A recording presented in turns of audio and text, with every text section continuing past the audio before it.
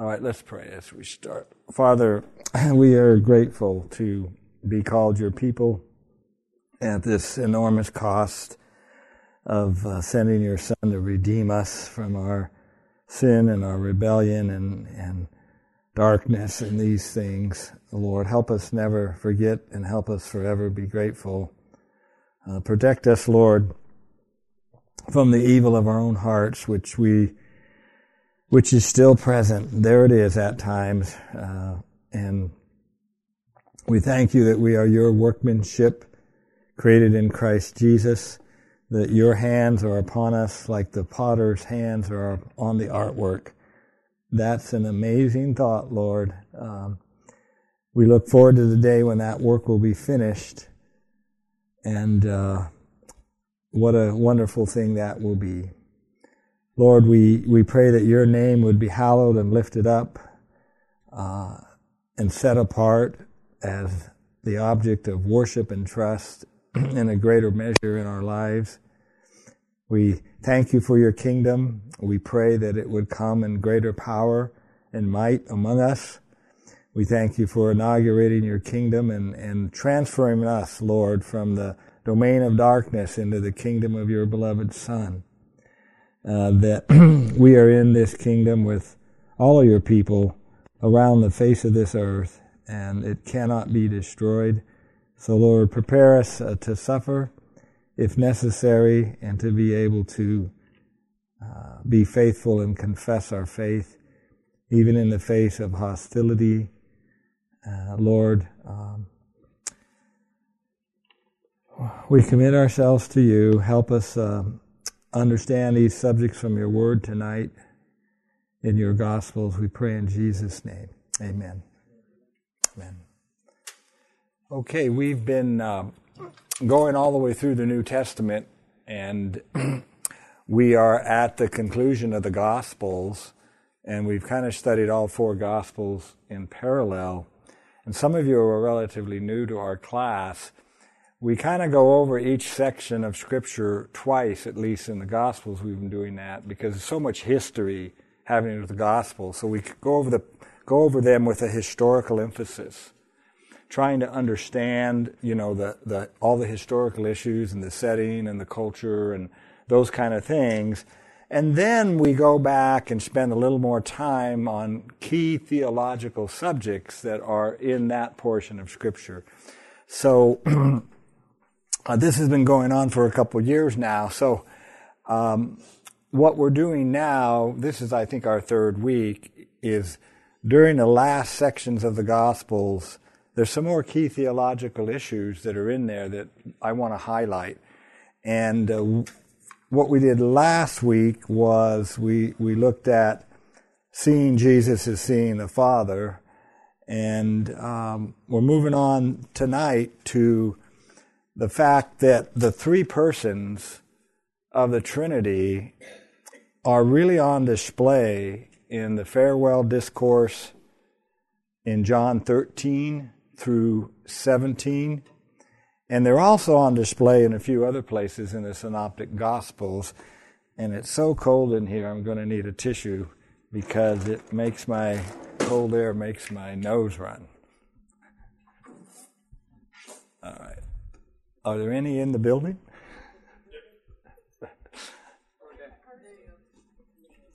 Oh, thank you. Okay.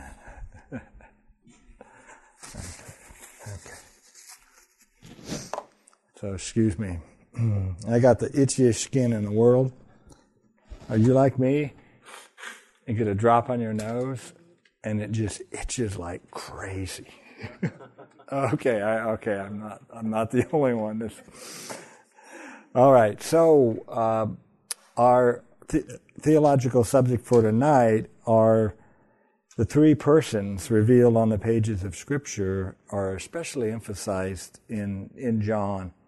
So, in relation to the historic doctrine of the Trinity, one of the significant matters revealed in Scripture is that we have three persons that are involved in our salvation.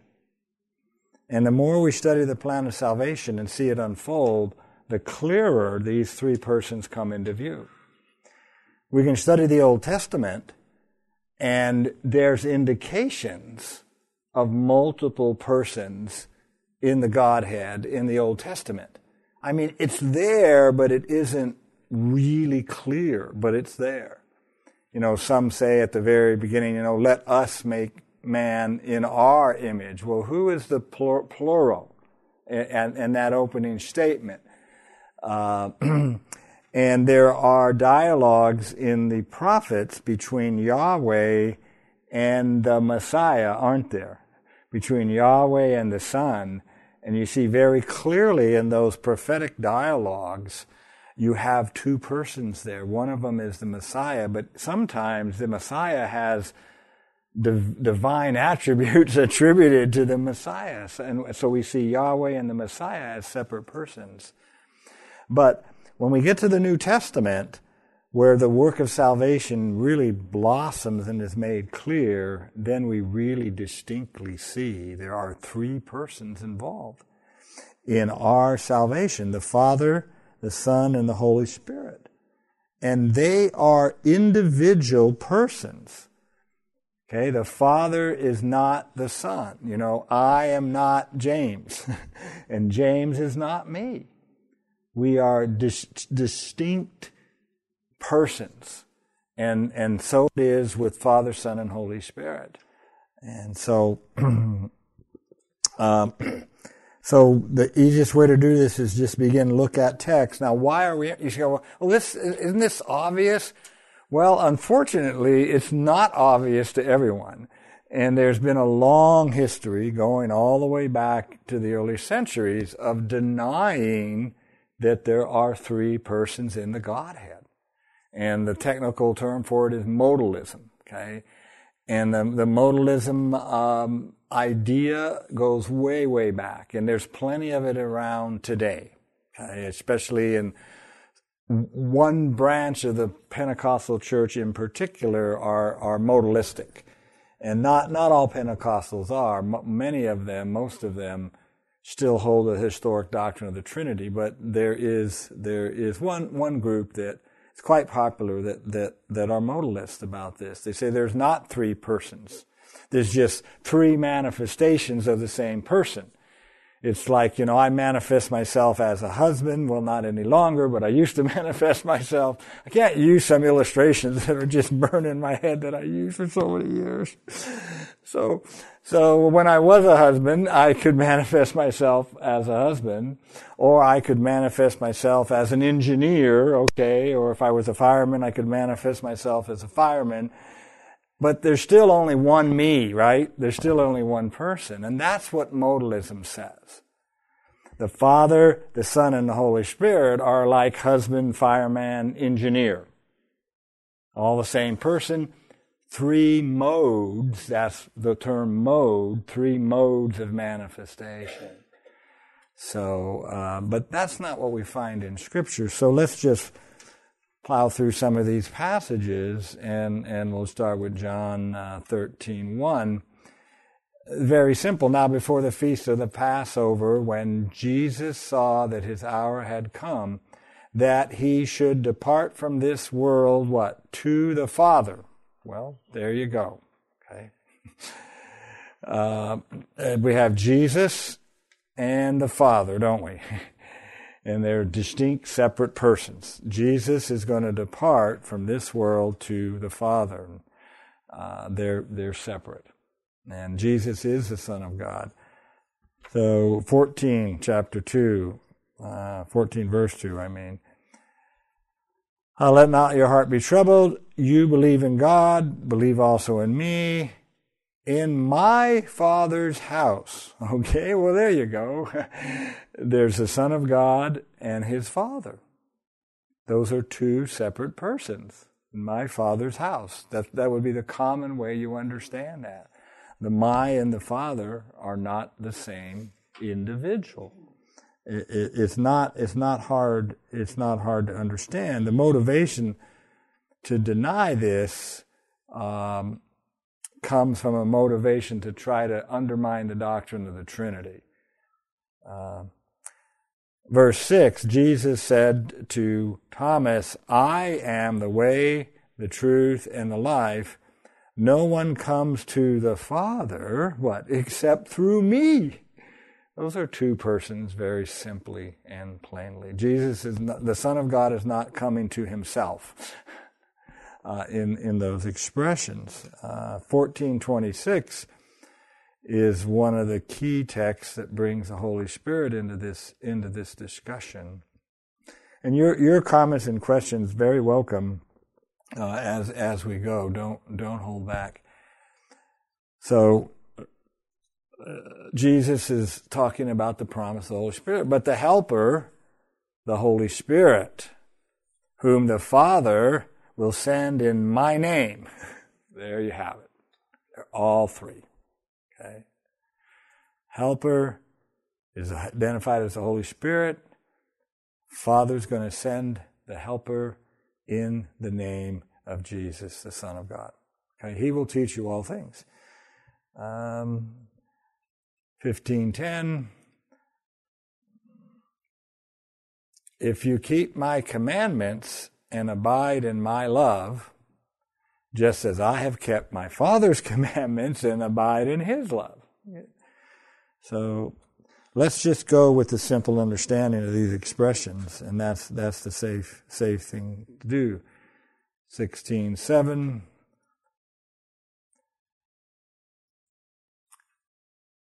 Nevertheless, I tell you the truth, it is to your advantage that I go away. For if I do not go away, the Helper will not come to you. But if I depart, I will send him to you. And they're just clearly two separate persons.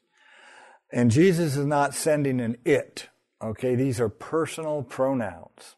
Okay, male personal pronouns in the text. He's not sending an it. Okay, he is sending a him.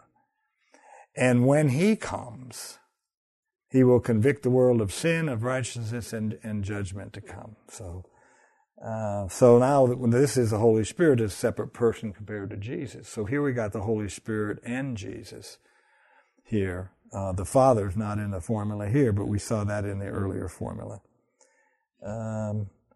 17, 1 through 5. Jesus spoke these words, lifted up his eyes to heaven, and said, Father, the hour has come. Glorify your Son, that your Son may also glorify you. Now, I don't want to spend too much time here, but one of the things probably a modalist would argue is in all of these references where there's just Jesus, it's only talking about the humanity of Jesus. It's only talking about Jesus, the man. But you see, we have a passage like this that's clearly now talking about the Son of God. Okay? So just keep that in mind. I mean, if I were trying to argue the modalist position, I would probably try to get some traction out of the fact that, well, wait a minute.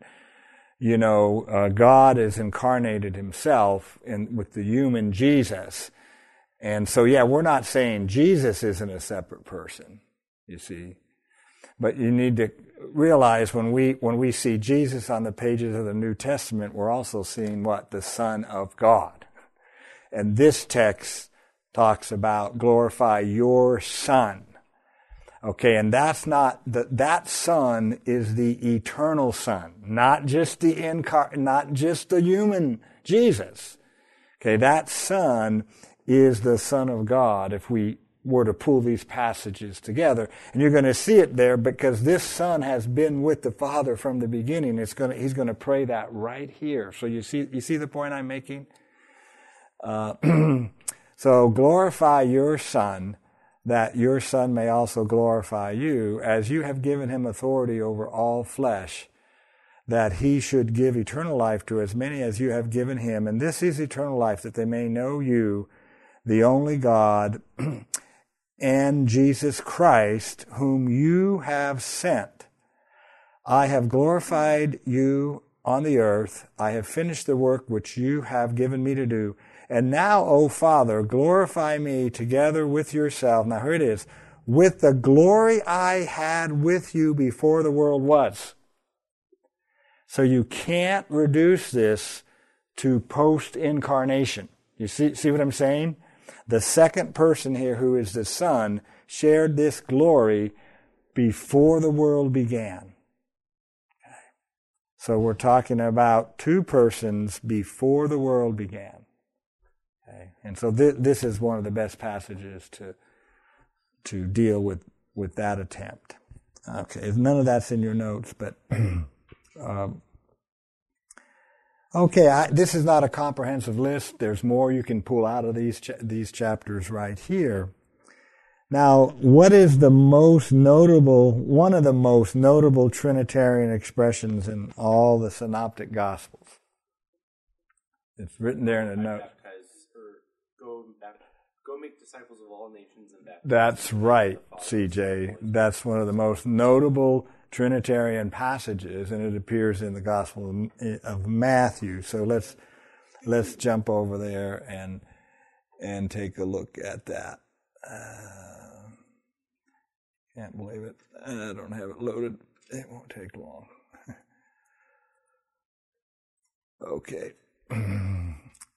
So let's spend a little time on this passage. Then the 11 disciples went away into Galilee to the mountain in which Jesus had appointed for them. When they saw him, they worshipped him, but some doubted. Jesus came to them, spoke to them, saying, all authority has been given to me in heaven and on earth. Go therefore and make disciples of all the nations, baptizing them in the name of the Father and of the Son and of the Holy Spirit. So there, three names and three persons, one name. This is quite a text. In the name singular, it's interesting. Is the text actually saying the name is actually this Trinitarian formula? That it's possible. You see, not into the names plural, it's the name singular, right?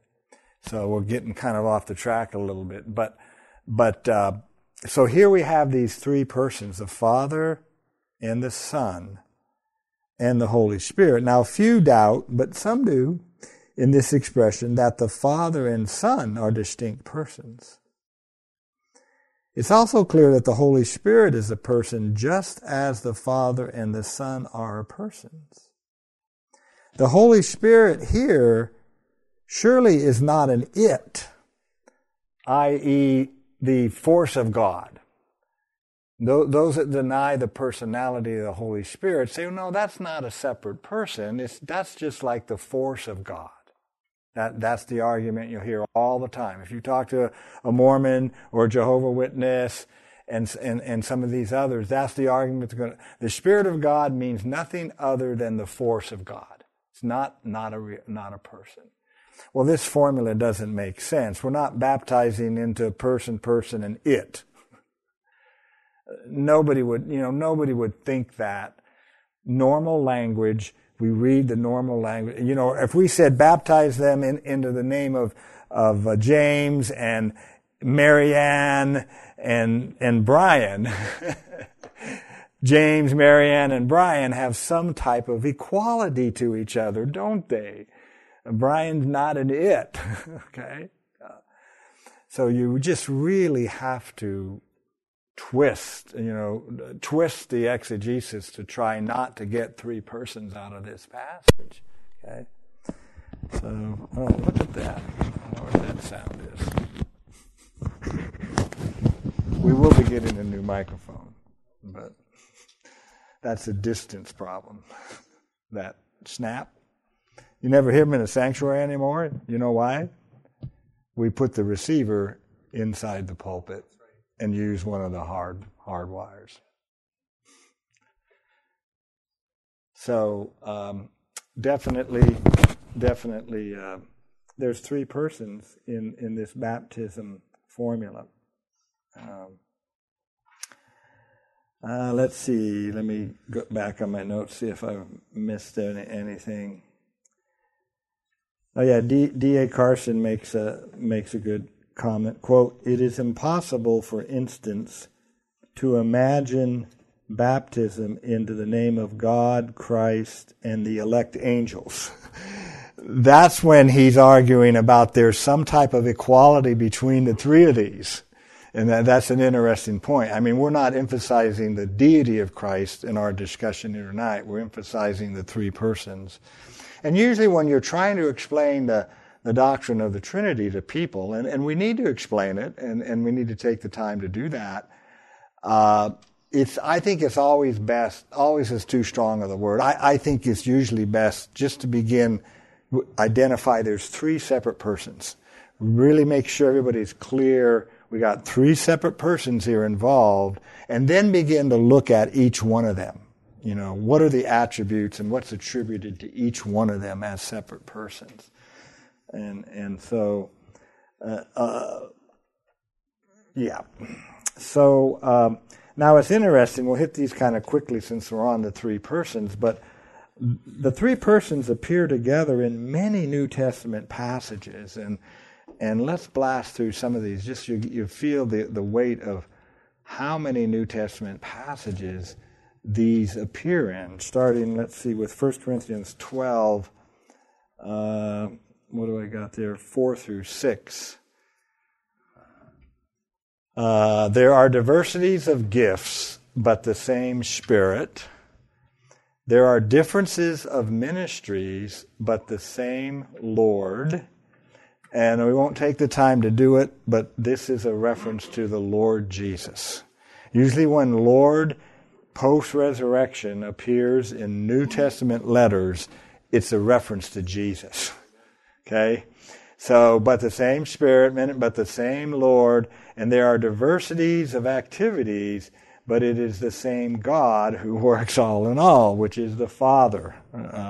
So we got three. There they are. We have three persons in that expression. Dan, yeah. Look at NAU on that. What's that?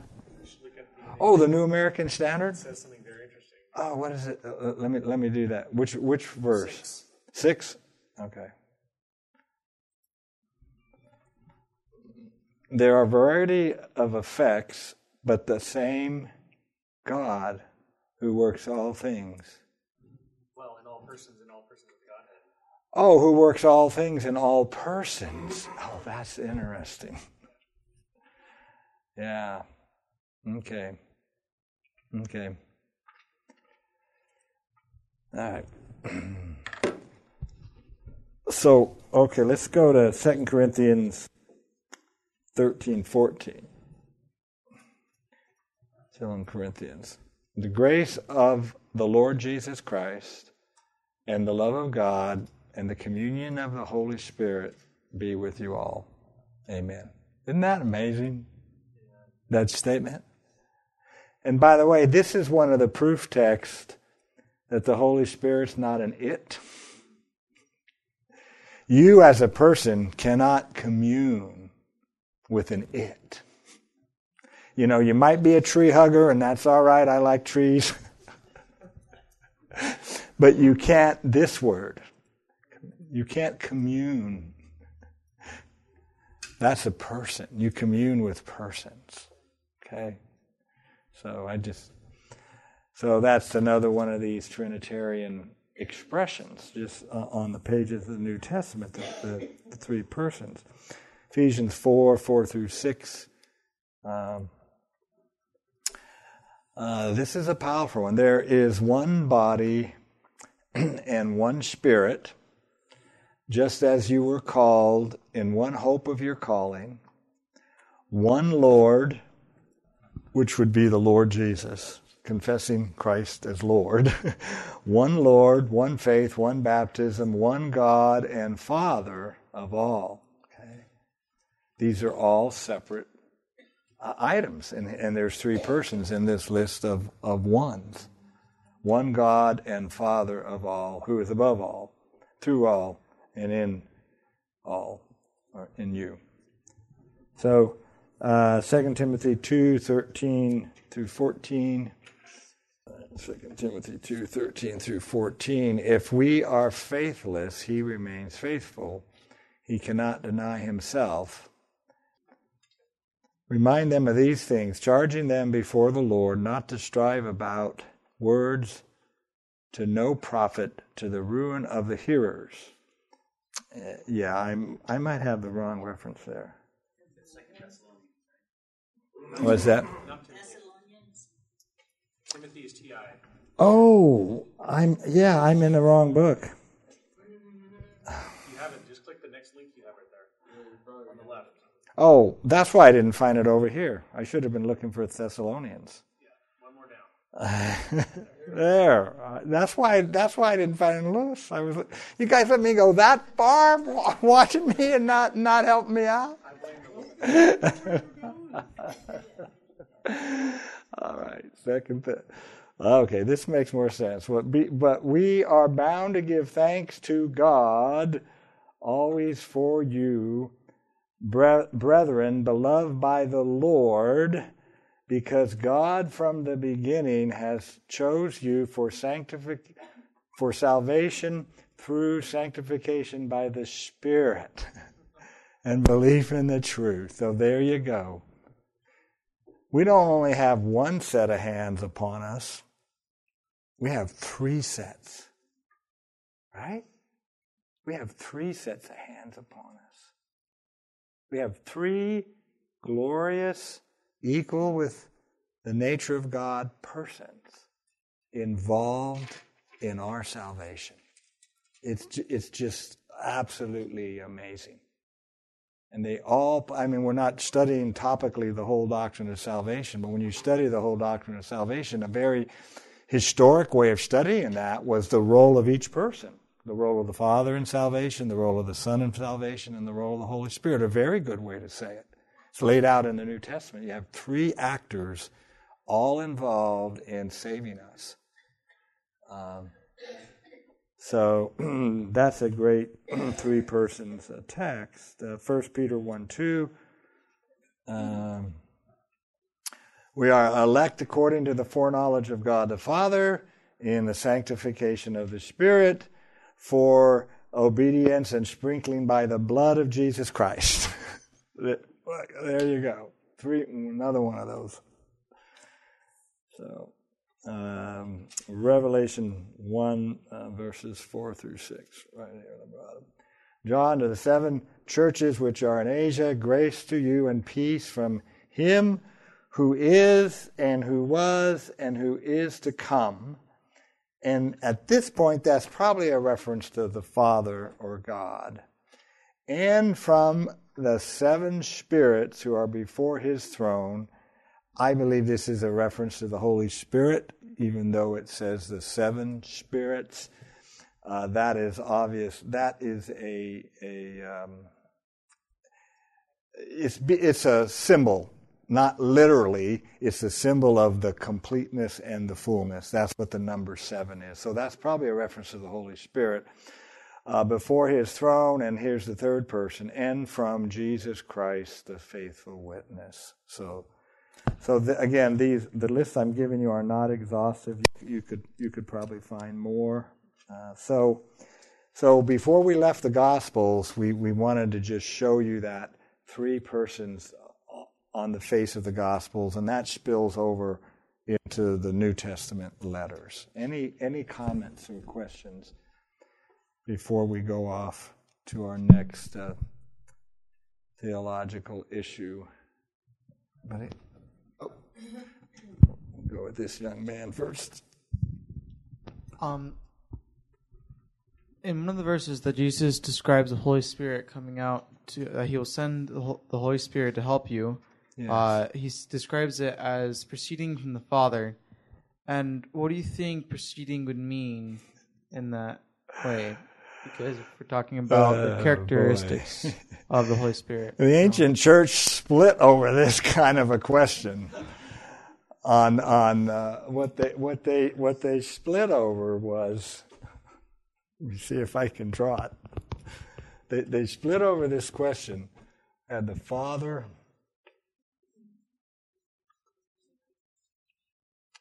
is the head here, and is this diagram like this, He sends the Son and sends the Holy Spirit. Is that how it looks? Or does it look this way? And you know what I'm going to draw. Father, and the Son proceeds from the Father, and down here is the Holy Spirit. The Holy Spirit proceeds from the Son. Okay? Depends which text you read, and we shouldn't split over it. Okay? But the church had a major fight over which of those. Okay? Brian? I don't know if this is any less controversial. See, I avoided the whole question. I didn't even attempt to answer it. Well, you gave a good answer, right? You pointed to church history, and that's important for us to understand. There are phrases, including the Revelation passage, that give the same attribute to the Father and to the Son. Yes. At the very minimum, demonstrating equivalence in ontology. Absolutely, absolutely. And that expression that we started out in Revelation 1, the beginning and the end, you can show that expression applies to deity, and you can also show that it applies directly. It's applied in Revelation to Jesus. And that would be an example of what you're saying. Yeah, that's an ontological equality, meaning essence or nature. And it's an attribute that only God can have. In other words, eternality being the beginning and the end, only God has that attribute. And if that attribute is applied to the Son, then the Son is ontologically in nature equal with the Father. And he certainly is. But he's a separate person from the Father. Okay? So, CJ, you had a frown on your face there. I was just going to say that Give him the microphone so our online people can. I was just going to say that 2 Corinthians would support the picture on the left because it talks about headship. Yes, and the fathers. That's a good point. I think you're that's right. Okay, any on the three persons? Any other comment or question? Yeah. And we called these high Christological statements. This one sort of isn't directly under that head, but I stuck it under that head. But the next one is certainly another example of a high Christological statement. And what we mean by that expression is, a lot of people have way too low a view of who Jesus is. Well, he's just a great moral teacher, or he's a prophet. Okay, or he's Lucifer's brother. Okay, he's an angel. That we would call that low Christology. They think too lowly, too little of Jesus, who he really is. And so this expression, I use it, high Christological statements are those that show us that Jesus is much greater than any of those. And he claims to be. And we have one more of those statements to look at. And that is, Jesus is the only way to the Father. And that, of course, is John chapter 14 and verses 6, around there, 6 and 7. I'll back up here just a little bit to verse 5. We are thankful for Philip's request. Show us the Father, and it is sufficient for us, because that prompted Jesus' wonderful statement that, Philip, if you've seen me, you have seen the Father. So thank you, Philip, for asking that question. And we're thankful for Thomas's question. Thank you, Thomas, for expressing your frustration that we don't know where you are going, then how could we possibly know the way? Because Thomas's question prompted this other answer from Jesus. Thomas said to him, Lord, we do not know the way.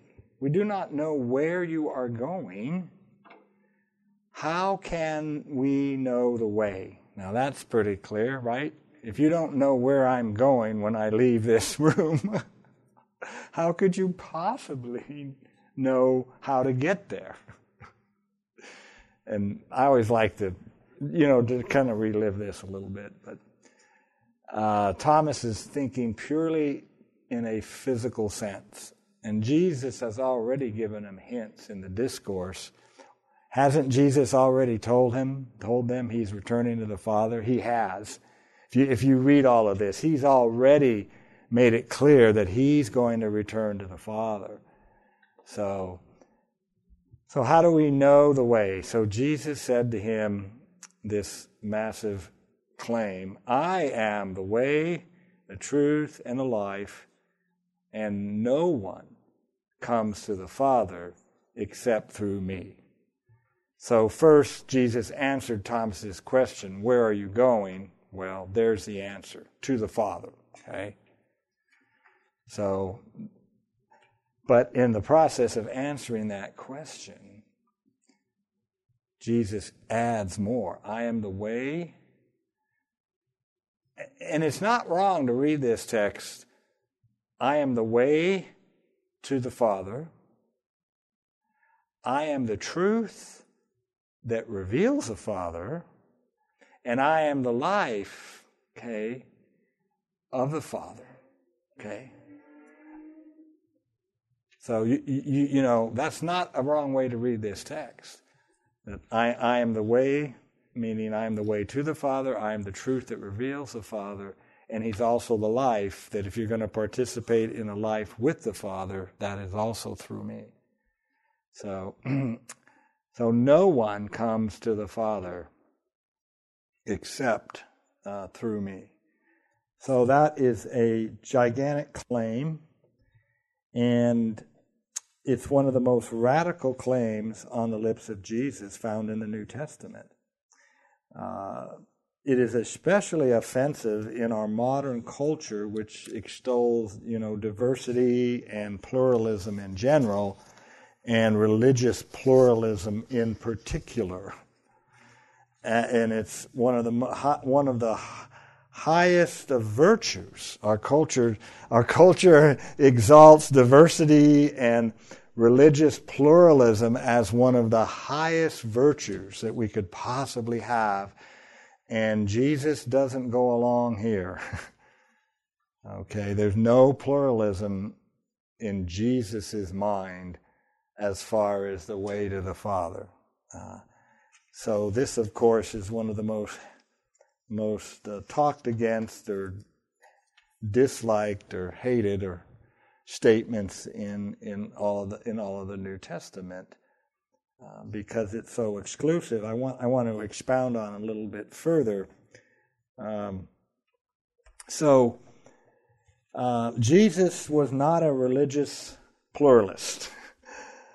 Nor is John 14:6 bigotry, nor was Jesus engaging in hate speech when he graciously but uncompromisingly told the Samaritan woman, you worship what you do not know. See? Okay. That's so different from us having to acknowledge every expression of religion in the world, And so no, Jesus was not engaging in hate speech when he told that woman, you worship what you do not know. And that did not mean that was acceptable worship. That meant that's not acceptable worship before the God of Israel, what you're doing. Now,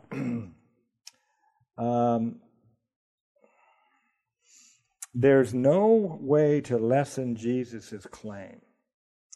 It's clear Jesus claims to be the singular way to the Father. That this is how we are to understand the expression, the way, singular, is clear from the confirming negative expression. No one comes to the Father except through me. If salvation is to be reconciled to the Father and live forever in his presence, which it is, then Jesus is the only way of salvation. No one comes to the Father, you see, except through me. It's the negative statements that are the most powerful defense. That's exactly what he meant by using the single article. What happened to the thing?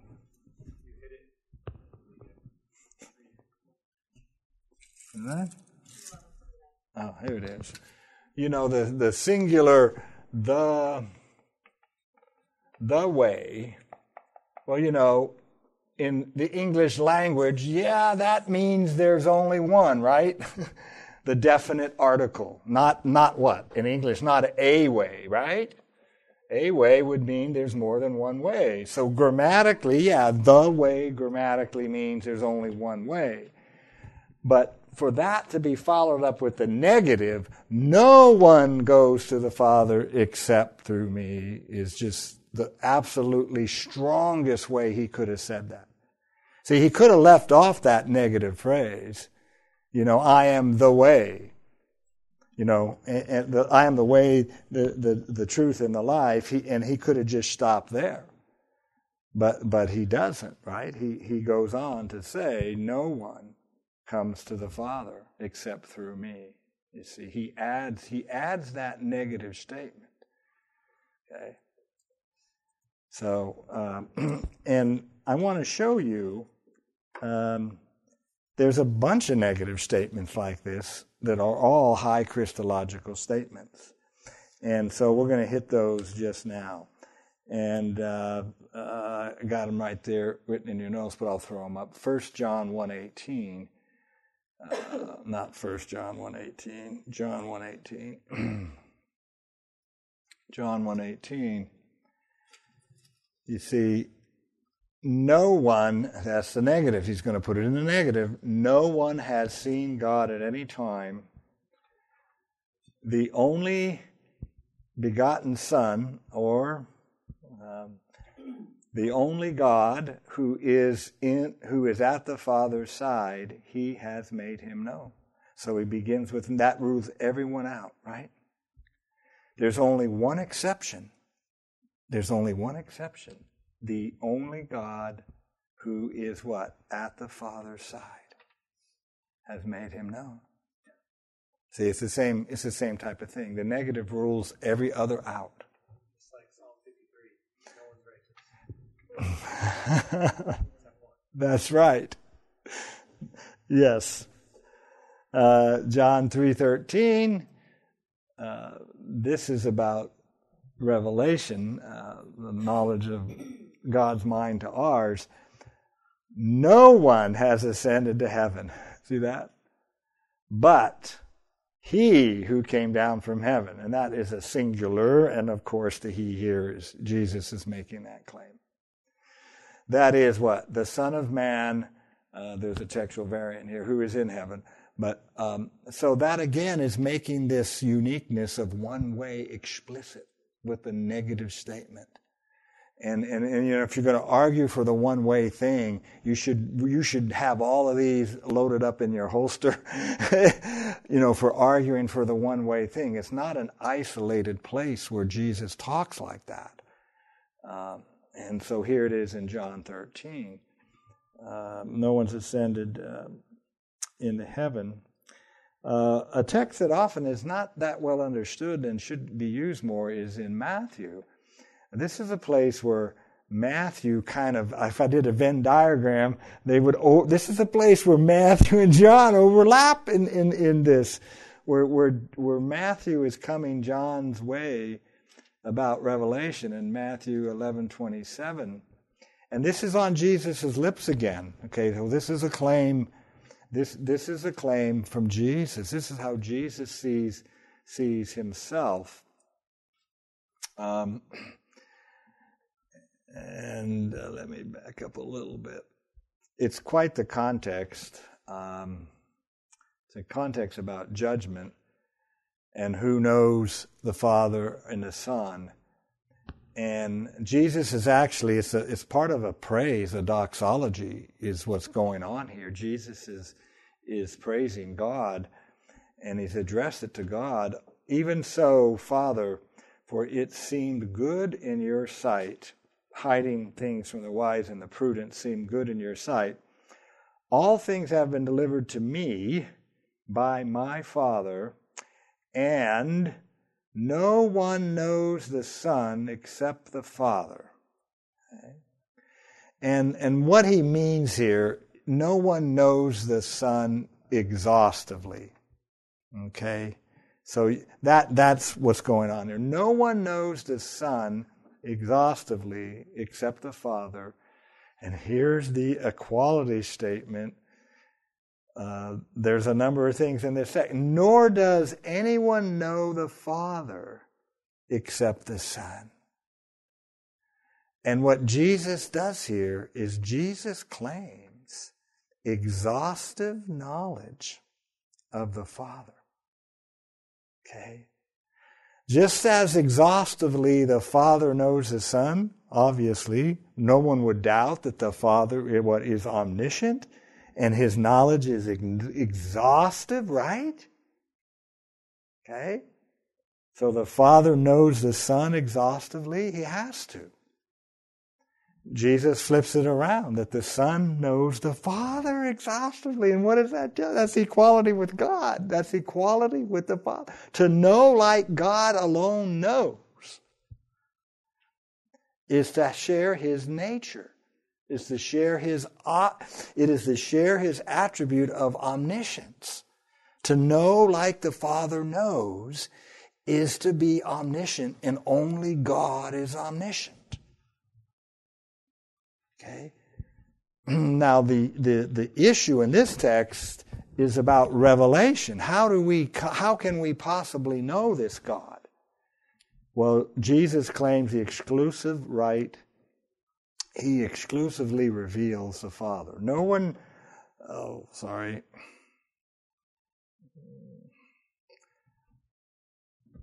right, and no one knows the Son except the Father, nor does anyone know the Father except the Son. Oh no, we're left in the dark forever. No, there's hope. And the one to whom the Son wills to reveal him. Okay. Now that's the claim. And again, the no one says Jesus is the only one that knows in this way. And what does that do? That eminently, the fact that the Son exhaustively knows the Father eminently qualifies him to do what? To reveal the Father to us. That's what he's saying. He's eminently qualified to reveal the invisible God to us because he exhaustively knows the Father. That's the argument here. I don't know where the microphone went. Here it is.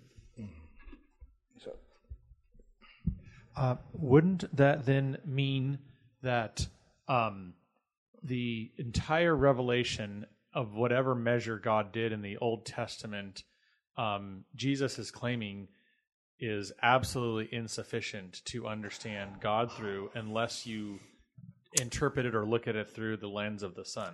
That's an excellent point. Absolutely.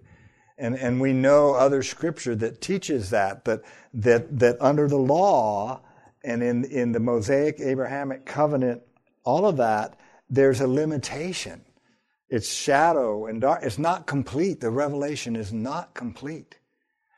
That the Father intends to bring to the world, that revelation is not complete. And that's what is so wrong with someone like Dennis Prager.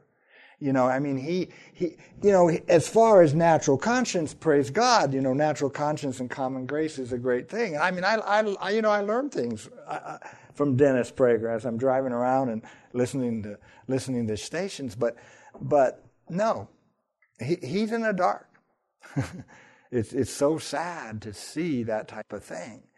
But this is pointing out, you're not going to know the Father apart from Jesus Christ. You can have all, and the Jews are so weighted to the law, just to the Pentateuch, they hardly ever read the prophets, but throw all the prophets in there too. And remember we studied last week, John the Baptist, what? Is the greatest of the prophets? And what is he compared to the least in the kingdom? The least in the kingdom is greater than John, who's the greatest.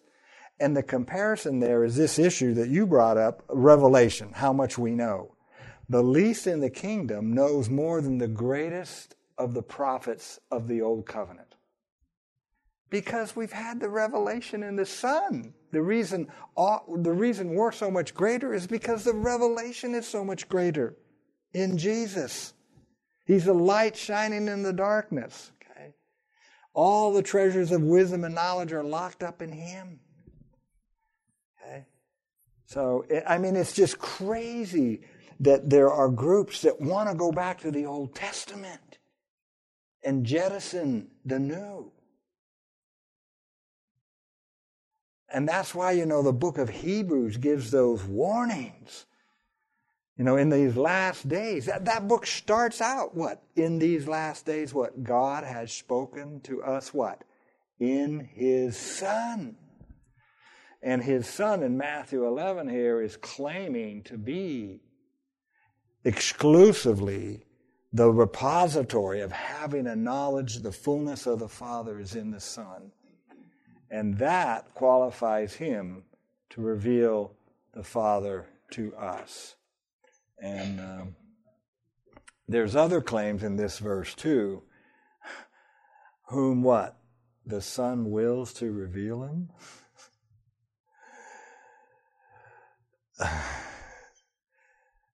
And if you know Him, if you know the Father, if you're sitting in this room and know the Father, it's because the Son has willed to reveal Him to you. Think about that. That's grace. He doesn't have to do that. That puts Jesus in the charge. Well, He did say that, right? All authority in heaven and earth has been given to me. Didn't He say that? This is a high Christological text. By the way, we did go over this text earlier as a high Christological text. But the reason I've come back to it is the negatives. No one, you see, the singularity of Jesus is expressed in the negatives. Okay, so, all right, enough on that passage. But I hope I brought that passage up in your mind to use that passage more often as about who Jesus is and what His claims are. This is a great one for explaining to people, is it possible to know God? You can go to this one text and say, it is possible to know God. Just go to this one text and explain it. It says we can know Him. Okay, where are we? Another negative, John 6:53. And all of these are in support of John 14:6, which is the one verse that's well known. But you should be familiar with all of these. John 6:53 reads, "Then Jesus said to them,"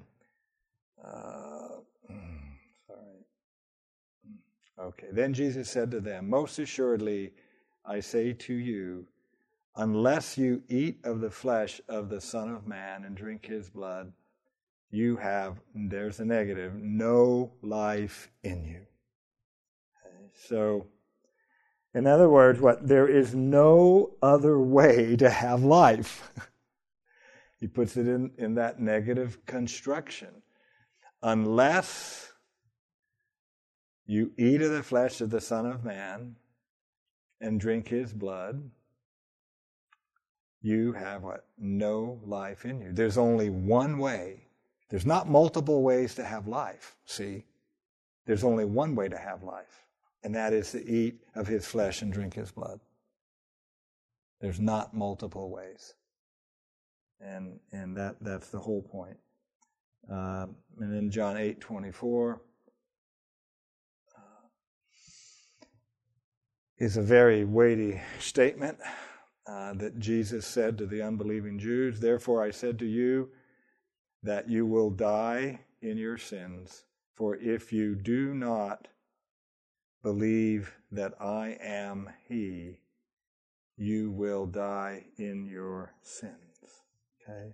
See, if you do not believe, that's the negative. If you do not believe, if you do that, okay, if you don't believe, you will die in your sins.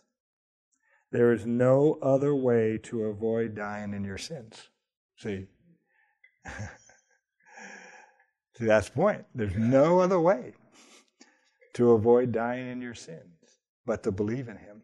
That's what He said. If you do not believe that I'm this, you will die in your sins. That's the point. So all of those texts go along with John 14:6. It's not like He spoke that way only once. So this is high Christology. So the truth that there is only one way of entering the Father's house is strenuously also established by the Old Testament. The tragic case of Nadab and Abihu teaches this lesson, doesn't it? Only the high priest could enter behind the veil. The Bible's consistent message is God has made Himself approachable, but only in the manner He has appointed.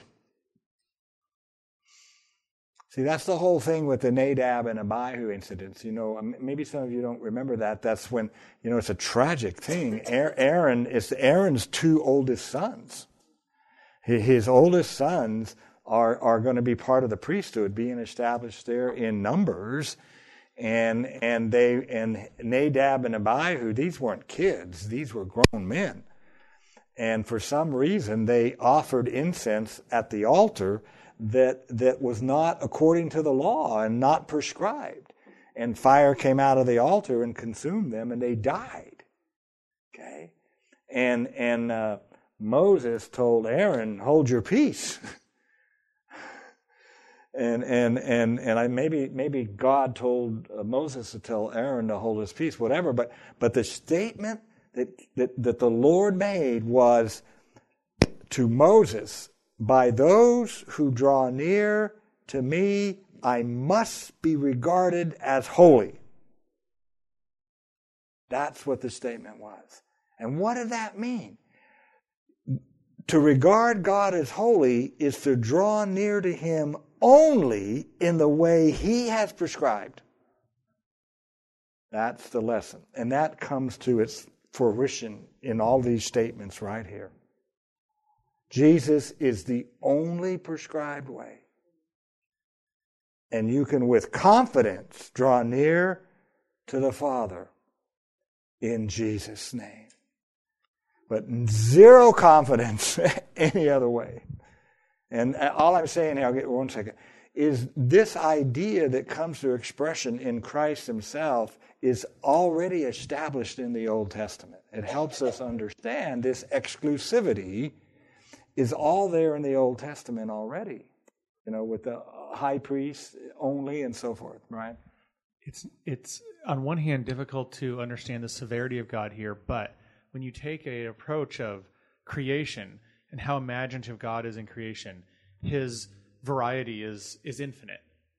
He's created so many ways. Then He creates man in His image. And man in His image is given this creative aspect. One of those aspects is the idea that man can create ideas. He can create thoughts. A fallen man with the image of God in him is going to create an unlimited number of ways to come to Him. So God must take us back to, you can't use this fallen, corrupt nature to try to come to me because you're going to mess it up. Yeah.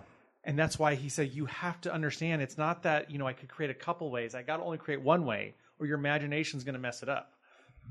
Yeah.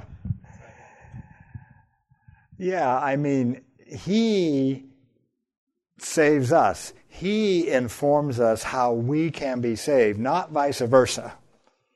We're not informing him how we can be saved. Well, that's what a lot of false religions want to do, and that's what we even want to do until, we want to inform him how we are to be saved, but that's completely upside down, and it's doubly up. That would also probably be upside down before sin entered, but now that sin has entered, that is really upside down.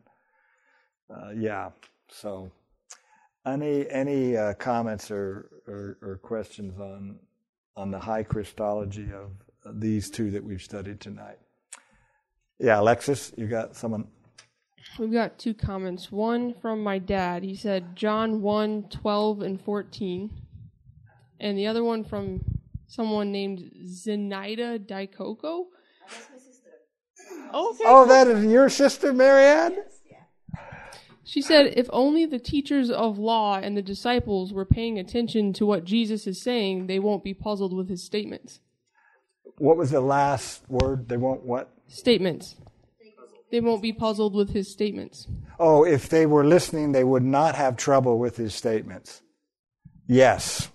Very good. Very good observation from the Philippines. What is your sister's name, Marianne? Zeni, or her name is Zenaida, but she goes by Zeni. Z-E-N-Y. Zeni.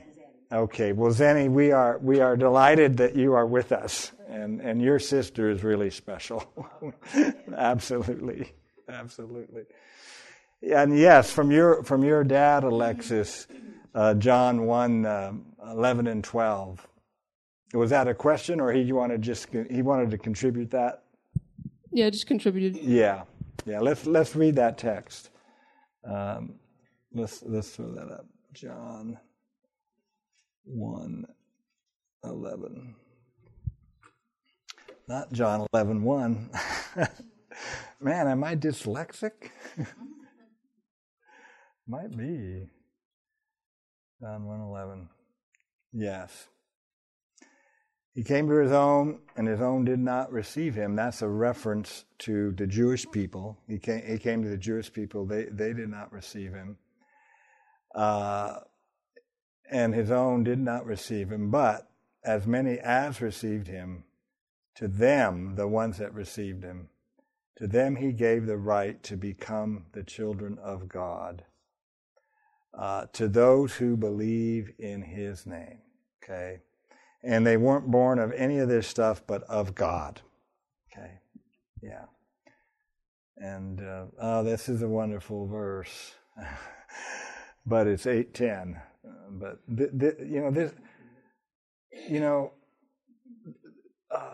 this is a better translation. Old King James had power here. To them he gave the power. But this is not dunamis here. This is exousia. And right means like warrant. We know, right is like warrant or justification. And you see, when we're convicted of sin, it's like, what right do I have to become a child of God? I have no right to be a child of God. What's amazing is he gives us the right. That it's just for me to become a child of God. That's what he's saying. It's just for me to become a child of God. Because Jesus Christ gives me that right. That warrant to come. So it's just a wonderful statement. And if you're an assurance doubter, think about that. We're given the right to come. See, we've forfeited all our rights, correct? Adam and Eve forfeited all the rights for the human race. So, oh well. Okay, I think we need to stop. So these are wonderful things to think about. So, okay. Who is he going to have pray for us? I'm going to bring it back to Hugo. He's been very quiet back there. Dear Heavenly Father, thank you, Lord, for this time and this hour and to study all that you have done, Lord, and the promises that you made, Lord, in the Old Testament, and fulfilling them and sending your Son, Jesus, the perfect one, the Redeemer, the Holy One, who would accomplish your will, Lord. Thank you, Lord, for even making a way, for you did not have to. You would be just in casting us aside, Lord, into flames forever. And yet, Lord, you had mercy on sinners such as us. We thank you, Lord, for this truth. We thank you, Lord, Holy Spirit, for inscripturating your word and putting this in our hearts for those who know you, Lord. We also, Lord, ask for traveling mercies as we leave from here. And please, Lord, the rest of our week, let us reflect on these things in this Christmas time to consider the advent and the miracle, Lord, that we needed and was promised by you, Lord. We ask all these things, Lord, in your Son's holy, holy, holy name, Jesus Christ. Amen. Amen. Amen.